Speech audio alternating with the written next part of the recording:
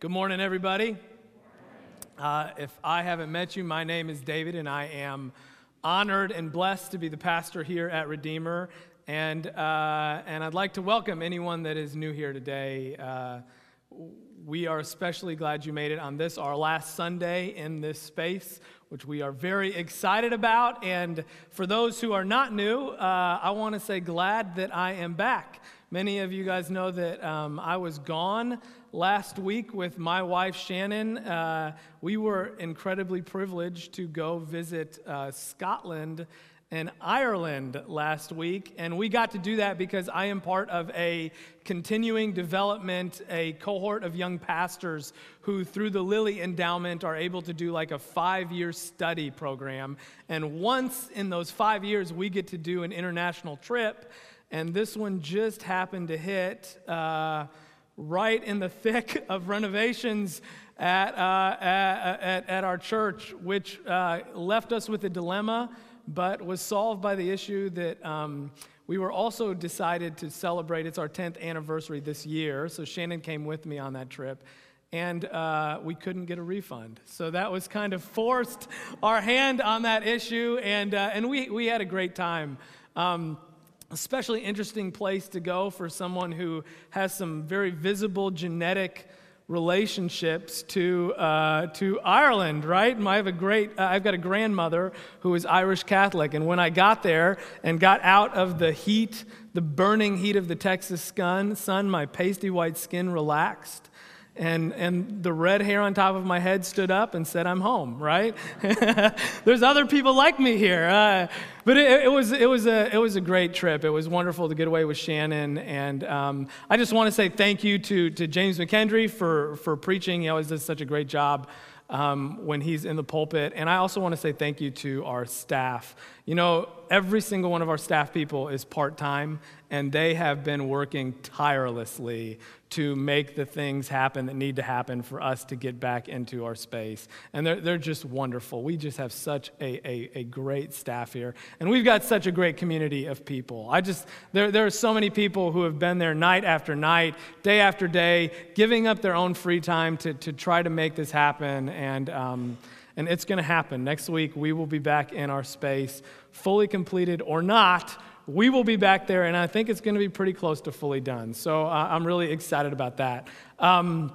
We are 3 weeks, as Mary Lee said, from our first birthday, which is a huge milestone when you think about everything that has happened this last year. Oh my gosh, did we have a wild ride in the first year of Redeemer, and we get to celebrate that milestone in 3 weeks. And leading up to that time, I kind of in reflection thought it would be really good to kind of remember why we started everything that we did in the first place.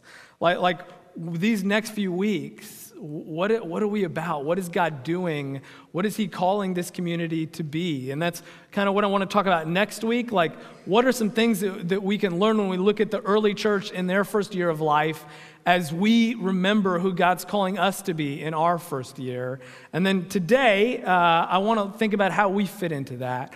What is the thing in our first year of following Jesus that's so critical and for many of us, it's not our first individual year, but as we continue to follow Jesus and do it in a new way here, what are things that we need to remember that enable God to tell that story of redemption that we care so much about in each and every one of our lives? And that's what we're going to do today. I'm going to call these next 2 weeks the first year following Jesus, and we're going to look at a passage this morning from Luke, which has been one of the most understanding it has really been one of the most transformative things in my life, and I hope that it will be in yours as well. Before we read it, let's go ahead and bow our heads and pray.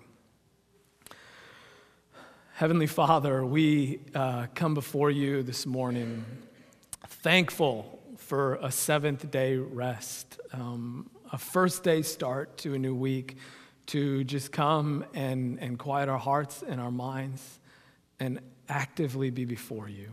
To open up our hearts, to allow you to speak into our mind and thoughts and let you have your way in our lives. Would you do that right here and right now as we open up your word? May the words of my mouth and the meditations of all our hearts be pleasing in your sight, O Lord, our rock and our Redeemer. Amen. Okay, today's scripture comes from Luke chapter 9, verses 18 through 24. If you've got a Bible or a Bible on your phone, I encourage you to follow along. It's also on the screens. Once, when Jesus was praying in private and his disciples were with him, he asked them, "Who do the crowd say I am?" They replied, "Some say John the Baptist, others say Elijah, and still others that one of the prophets of long ago has come back to life." "But what about you?" he asked. "Who do you say that I am?" Peter answered, "God's Messiah." Jesus strictly warned them not to tell this to anyone. And he said, "The Son of Man must suffer many things and be rejected by the elders, the chief priests, and the teachers of the law. And he must be killed and on the third day be raised to life." Then he said to them all, "Whoever wants to be my disciple must deny themselves and take up their cross daily and follow me. For whoever wants to save their life will lose it, but whoever loses their life for me will save it." So I once heard a leader who I have really grown to respect and learned a lot of things from say something that immediately rang true for me. And it was this: you can do a lot less in a day than you want, but you can do more in a year than you ever imagined. You can do a lot less in a day than you want, but you can do more in a year than you ever imagined. Does that ring true for anyone else? Especially the first part, you can do a lot less in a day than you want. Just the other day, one of the days before we left for Scotland, I had a to-do list like many of us do for the day, and these were some fairly critical things that needed to happen. There were 4 conversations that needed to take place. There was 4 emails related that I needed to get out and respond and work through some things. And then there was half of a sermon to the end of a rough draft of a message that I needed to preach the next day that I was hoping to get done and then get back home for dinner. And at the end of that day, I was able to have 1 conversation. I got out 1 email. I had 0 time to write the message because of other things that had come up, and I wasn't going to make it home in time for dinner. And it wasn't a day where I did what I wanted or anything even close. And I imagine that many of you guys have had many of those days, especially probably very recently, right? That was yesterday. That was all of last week, right? You can do less in a day than oftentimes you really want to get done. But how about a year? When you set like a long-term goal, I was thinking back to the time when Shannon and I had moved to Ukraine as missionaries and started to learn Ukrainian language, right? And we got there, and I couldn't even read the signs that were on the stores, the street signs. There was nothing. It's a different alphabet. I knew absolutely nothing, and I had goals to learn that alphabet quickly and to move on to vocabulary. And what my experience is that was the slowest language learning process that I had never drunk coffee before in my life. I started drinking coffee when we started learning Ukrainian language. We started learning by, you know those kids' books that you started with the dotted lines where you traced it? That was what we did as adults to start learning Ukrainian language at the university. And it was just unbelievable how little and slow that process was. It was 8 months before I was able to speak a single sentence with conjugated verbs with fair, decent correctness. And I spoke it like this, right? But I'll tell you what, after those day-by-day sludges and trudges, after a single year, I actually was able to understand a fair bit of what was being said. I could carry on a conversation, right? And zaraz ja po anglicky nepohano tak rozmовляю, right? And you understood all that, right? I mean, it's this lesson that while we may struggle in the day-to-day, that there's this regular, consistent, constant effort in the same direction that can make such a big difference over the long haul. That is a really, really important lesson for us to just know in life. And it is a really, really important lesson that I want you to remember this morning. Because if we just can decide to put one foot in front of the other, day by day, while that step may be hard, there's this incredible distance that we can cover. And so many people who have found success have found that to be true. I'm reminded of a Canadian rapper who calls himself a male duck, who said, we started from the bottom, now we here, right? Do anybody know Drake? Who does that? He's the one that comes to mind right now. And that's what he's at. And the reason that comes to mind is because I heard a story about another father who was teaching his kids to pray. And he had taught his son, the Lord's Prayer and to be thankful. And so they sat down.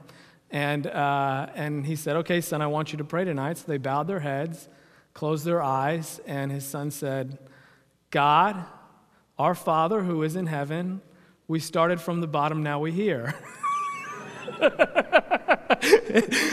He had gotten it. And the thing that I love about that is the kid's right, and he's right in that context, right? This isn't just a lesson for life. This is a lesson actually that's true in life because it's true in our spiritual life. This is part of how God has made the world and the way that He urges us to live in it. There's a biblical truth to this.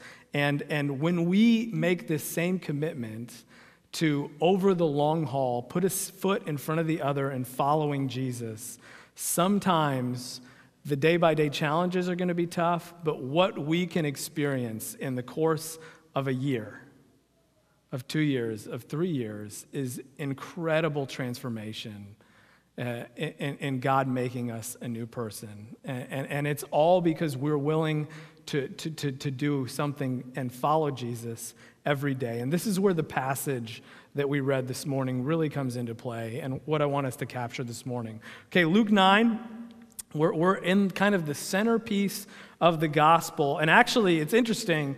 At this point in the narrative of the biblical story, the disciples have probably been following Jesus around a year. They're probably not far from the 1 year mark. And it was probably a year ago that Jesus came up to these guys along a seaside trying to fix and deal with their fishing nets and said, follow me. And these guys put down their nets. And every day since, they have been following Jesus. They've been learning from him. They've been being taught by him. They've been watching him do miracles. They have had about a year every day literally following Jesus. And so here in Luke 9, what happens is actually a really big moment in the gospel.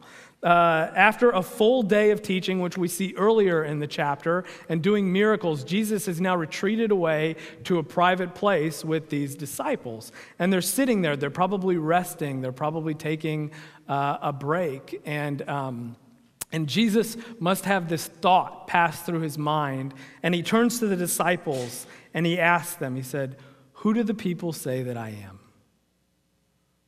What are you hearing people say about me? Who do they think that I am? What do they think I'm doing in this world? And so the disciples think about it, and they give some of the answers that they're hearing people say. Some say you're John the Baptist, that you are here and you're leading the way for God to do some big, incredible thing. Other people think that you're more like what must be the prophet of Elijah, who's coming, who we think is supposed to come back. And that's because we see you standing up to power and telling the truth, and you're doing miracles, just like Elijah did. So Jesus hears this, and he listens to those answers, and he says, okay. And then he makes this really interesting turn. He says, okay, that's what others think about me. But he says, now I want to know, who do you say that I am? That's the question that he asked the disciples. That's what they think, but who do you think that I am? And this is where the big moment happens. For the first time in the gospel up until this point, these disciples rightly identify who Jesus is and why he's come. Peter steps up among all of them and says, Jesus, you are the Christ, the Messiah of God. And this is a true statement. This is a monumental moment in the gospel because it's the first time it's ever been said. It's ever been really understood and articulated and now quietly proclaimed in a public way. Jesus is the Messiah, and this is the person who all of Israel had been waiting for. And they're saying, you're this person, the one who will save our nation from Roman oppression, the one who is going to bring a new era of peace and justice, the one who is going to turn the people from their sins and turn these people's hearts back to God. That's who we think you are, Jesus. This is huge because in their identification of Jesus as the Messiah, it's like the world in their minds is at a tipping point. History is about to pivot and things are about to change. And if you're like me, when they get this right, when they finally make this identification of who Jesus is, what I would be anticipating is for Jesus to grab Peter by the shoulders and look him in the eyes and say, yes, Peter, you got it. You finally know who I am and what I'm going to do in the world. Let's go take on some Romans, Let's go make things right. And this isn't what happens at all. This isn't the response that Jesus has. We read no such thing. Instead, after this incredibly climactic moment, Jesus tells Peter to be quiet. He hushes him. He says, okay, don't tell anybody about this. Why does he do this? Have you ever wondered that? Because this isn't the only time in the Gospels where Jesus hushes those who identify him correctly, who know who he is, that he is God's promised one. And so often I bet you wonder, if you've read that before, why on earth is Jesus doing that? Two reasons. First one, briefly, Jesus is probably trying to keep out of trouble for a little while longer. That's one of the reasons I think he quiets people. The moment people start hailing Jesus as the Messiah, he's going to get into trouble, and he knows it. Because Messiah, we understand it today as like this theological title that was important for the Jews that means something to us now as Christians. But we miss the implication that in Jesus' day it was a political title. This was a politically charged thing that Jews were saying, and it meant something, especially to the Romans who were in charge of the Jews, because the Romans would have known or had hints that there was in this Jewish folklore somebody that was going to come and throw them off. And so the Romans see the Messiah, this title, as a threat, which is why in Jesus' birth, when King Herod, the Roman ruler, hears that there's a king being born, a Messiah, he kills every baby in the city born around the same time. And so Jesus is saying, be quiet, not yet. He's probably not ready for what needs to happen at that moment. The second reason Jesus quiets them is because the disciples don't understand how Jesus, as the Messiah, is going to accomplish his mission. They don't understand what the way to true power looks like. And this is why after Peter makes this recognition and Jesus says, be quiet, Jesus then immediately says, because, and then he lists out all these things that are going to need to happen. He says, I am going to be rejected by the Jewish leaders. I'm going to have to suffer. I'm going to die, and I'm going to rise again. And the disciples don't know this yet. This isn't part of their conception of who the Messiah is or what he's going to do. And Jesus needs them to understand it, that God has a different plan than the one that they have in their minds. And that plan includes making a tremendous sacrifice on his part. And it also includes, and this is where this gets very relevant, a tremendous sacrifice on their part. This wasn't just a path for Jesus. This is what God was calling all Christians, anyone who chooses to follow Jesus to as well, which is why Jesus says what he says next. And the thing that I really want you to capture this morning, it's for all of us who follow Jesus. Verse 23, if anyone would come after me, if anyone would come after me. So this isn't just directed at disciples. This is a statement that applies to anybody who follows Jesus, right? This is what Jesus says. He must deny himself and daily take up his cross and follow me. For whoever wants to save his life will lose it, but whoever loses their life for me will save it. A couple of things I want to capture in this statement. And things that I think are really critical in a reflection on our first year following Jesus together and your personal journey of following Jesus. Here's the first. It's a simple realization. We start by believing Jesus, believing who he is, identifying him as the Messiah, but we finish the journey, we continue in the journey by following Jesus. We start by believing Jesus, we finish by following Jesus. I pulled this right out of the passage. Peter, the disciples, again, they finally get it right. They believe Jesus. They trust in him with their lives. And they make this proclamation. But then how does Jesus finish it? He says, now you've got to follow me. Now you've got to live in this way. And this is the pattern that's true for all of us. And it may be known by many of us, but we need this reminder that we begin this relationship with God in faith by believing who Jesus is, that he died on the cross for our sins, that he rose from the grave as our hope, that he's coming again in the world to make all things new. And you believe it, but that is just the beginning, and it cannot end there. There is more than accepting Jesus into our lives and then just getting on with whatever we were doing before. This belief is the beginning of a transformational journey that happens throughout the course of our lives. That's critical. That first step is important, but it can't just be a first step. Elsewhere, Jesus says, if anyone does not follow after me, they cannot be my disciple. And so I just think it's important to recognize there's an active, participatory following of Jesus that happens that's part of the story. Here's the second thing I want you to recognize. Following Jesus means making personal sacrifices.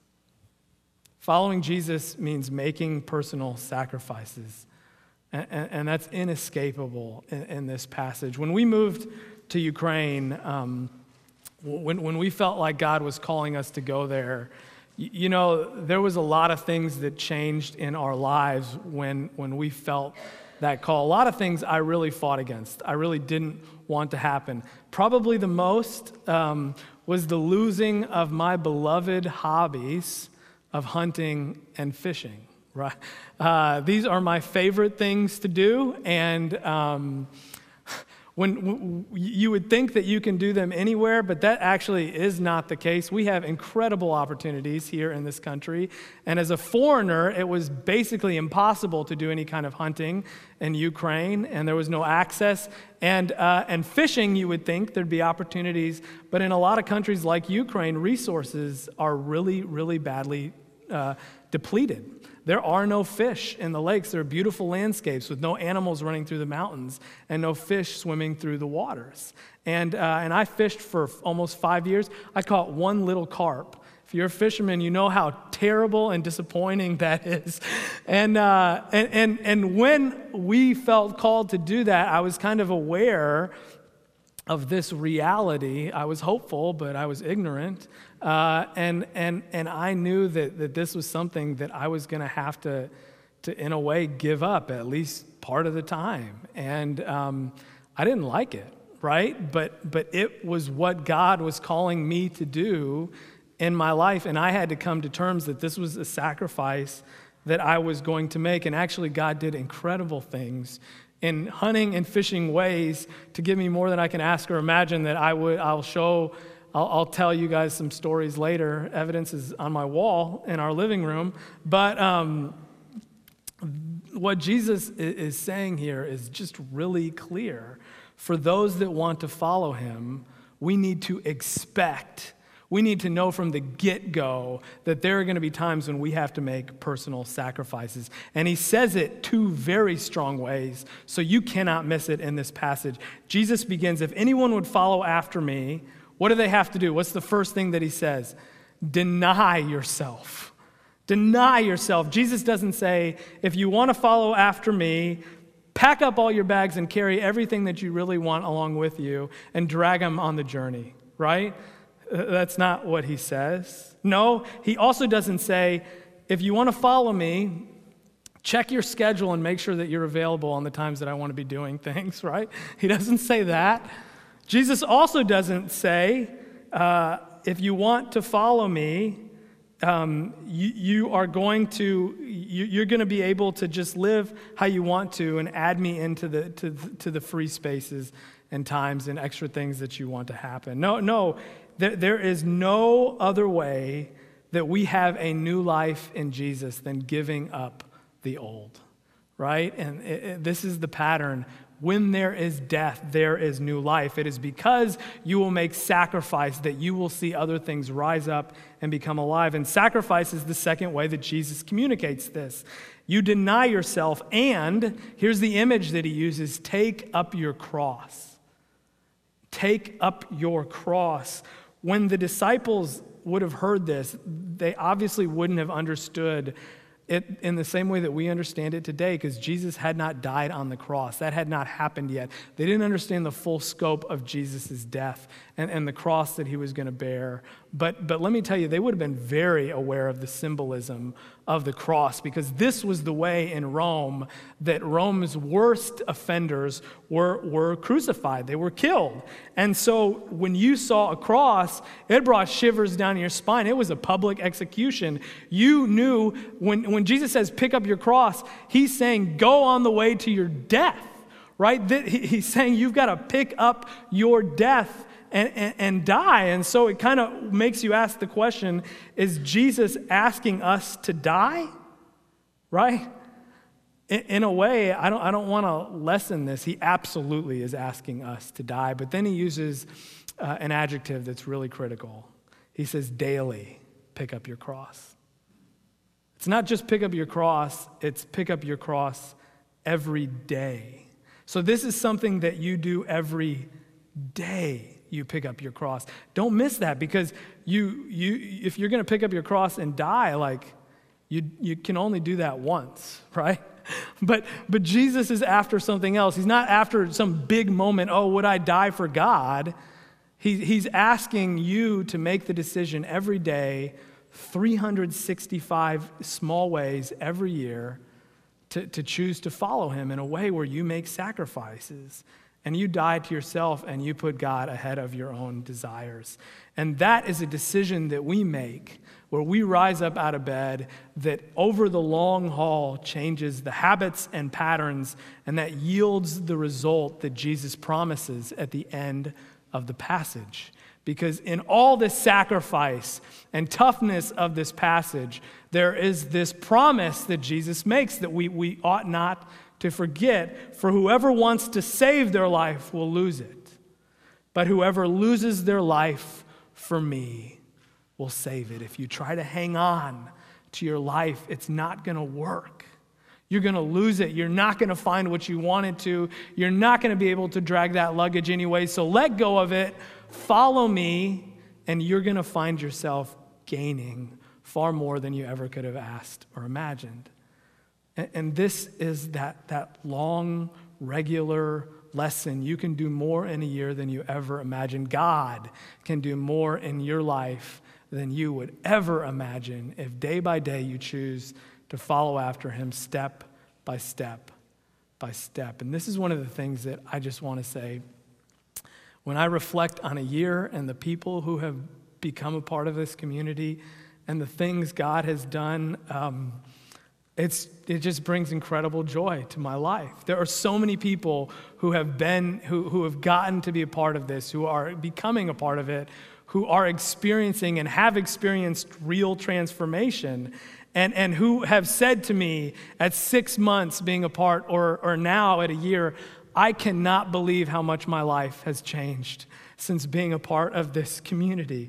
I've heard you all say that. You're saying, I have a real, deeper, more honest relationship with God now than I have ever had before. Or I didn't know that I would have friendships that are like this, that have the depth that they do, that I would be vulnerable with these people. I have people that said, I never thought that I would have been willing to be in any kind of group.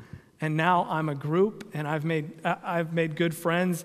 I've heard people say, I never thought I would invite my friends to church.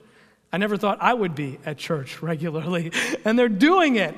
And I am so thankful about that, because it means our mission of helping people find a greater life in Jesus, of giving up their life so they would find a better one in Christ, is happening, right? And I don't want you to miss why it's happening. It's because of what Jesus says in this passage. We are choosing in large and small ways to deny ourselves, to take up our cross, to live a different kind of life, and one in Jesus. And it's that regular, consistent, daily movement of following after Jesus that is yielding those results in our lives. And that's the reason why we can step back after a year and say, wow, God has done so much in our lives and in the life of this community. And so let me just leave you today with a really simple challenge. As this is something that this transforming thing is something I am so excited to see this year. I want to see continued year after year here. And it's this: what is the one thing that God is asking you to do every day to follow Jesus? What's the one thing you can do this next year that will help you put one foot in front of the other and follow Jesus and make a difference in your life? You know, some of you know the answer to that question the moment those words came off my lips. You knew exactly what that one thing is that you would do that wasn't easy, that would be a sacrifice where you would have to deny yourself, but that would help you gain a greater life in Christ. Others of you may need to sit back and think and pray. I don't think any of us are going to have trouble finding the answer to this if we're going to be honest with ourselves. But I'm asking you the question, and I want you to lean into it this now and this next year, because God wants to do something greater in your life. God wants to do something big at Redeemer, and this is how we do it. I promise you won't regret it. And even more importantly, Jesus promises you will find a greater life, and so I urge you to do it. Would you pray with me? Lord Jesus, we thank you for the incredible ways that you push and prod and guide our lives in ways that immediately bring joy, and in ways that hurt, and where we tug and claw and want nothing to do with. But God, I just pray that as your Holy Spirit is speaking to each one of our hearts, God, and you are saying, follow me in this particular way, that we would be willing to hear that voice, that we would be willing to take those steps, and that every day, Lord, we would get out of bed and drop our knees and offer you ourselves again and again, so that you could make us new and you could make our world new. In the name of your Son, Jesus, amen.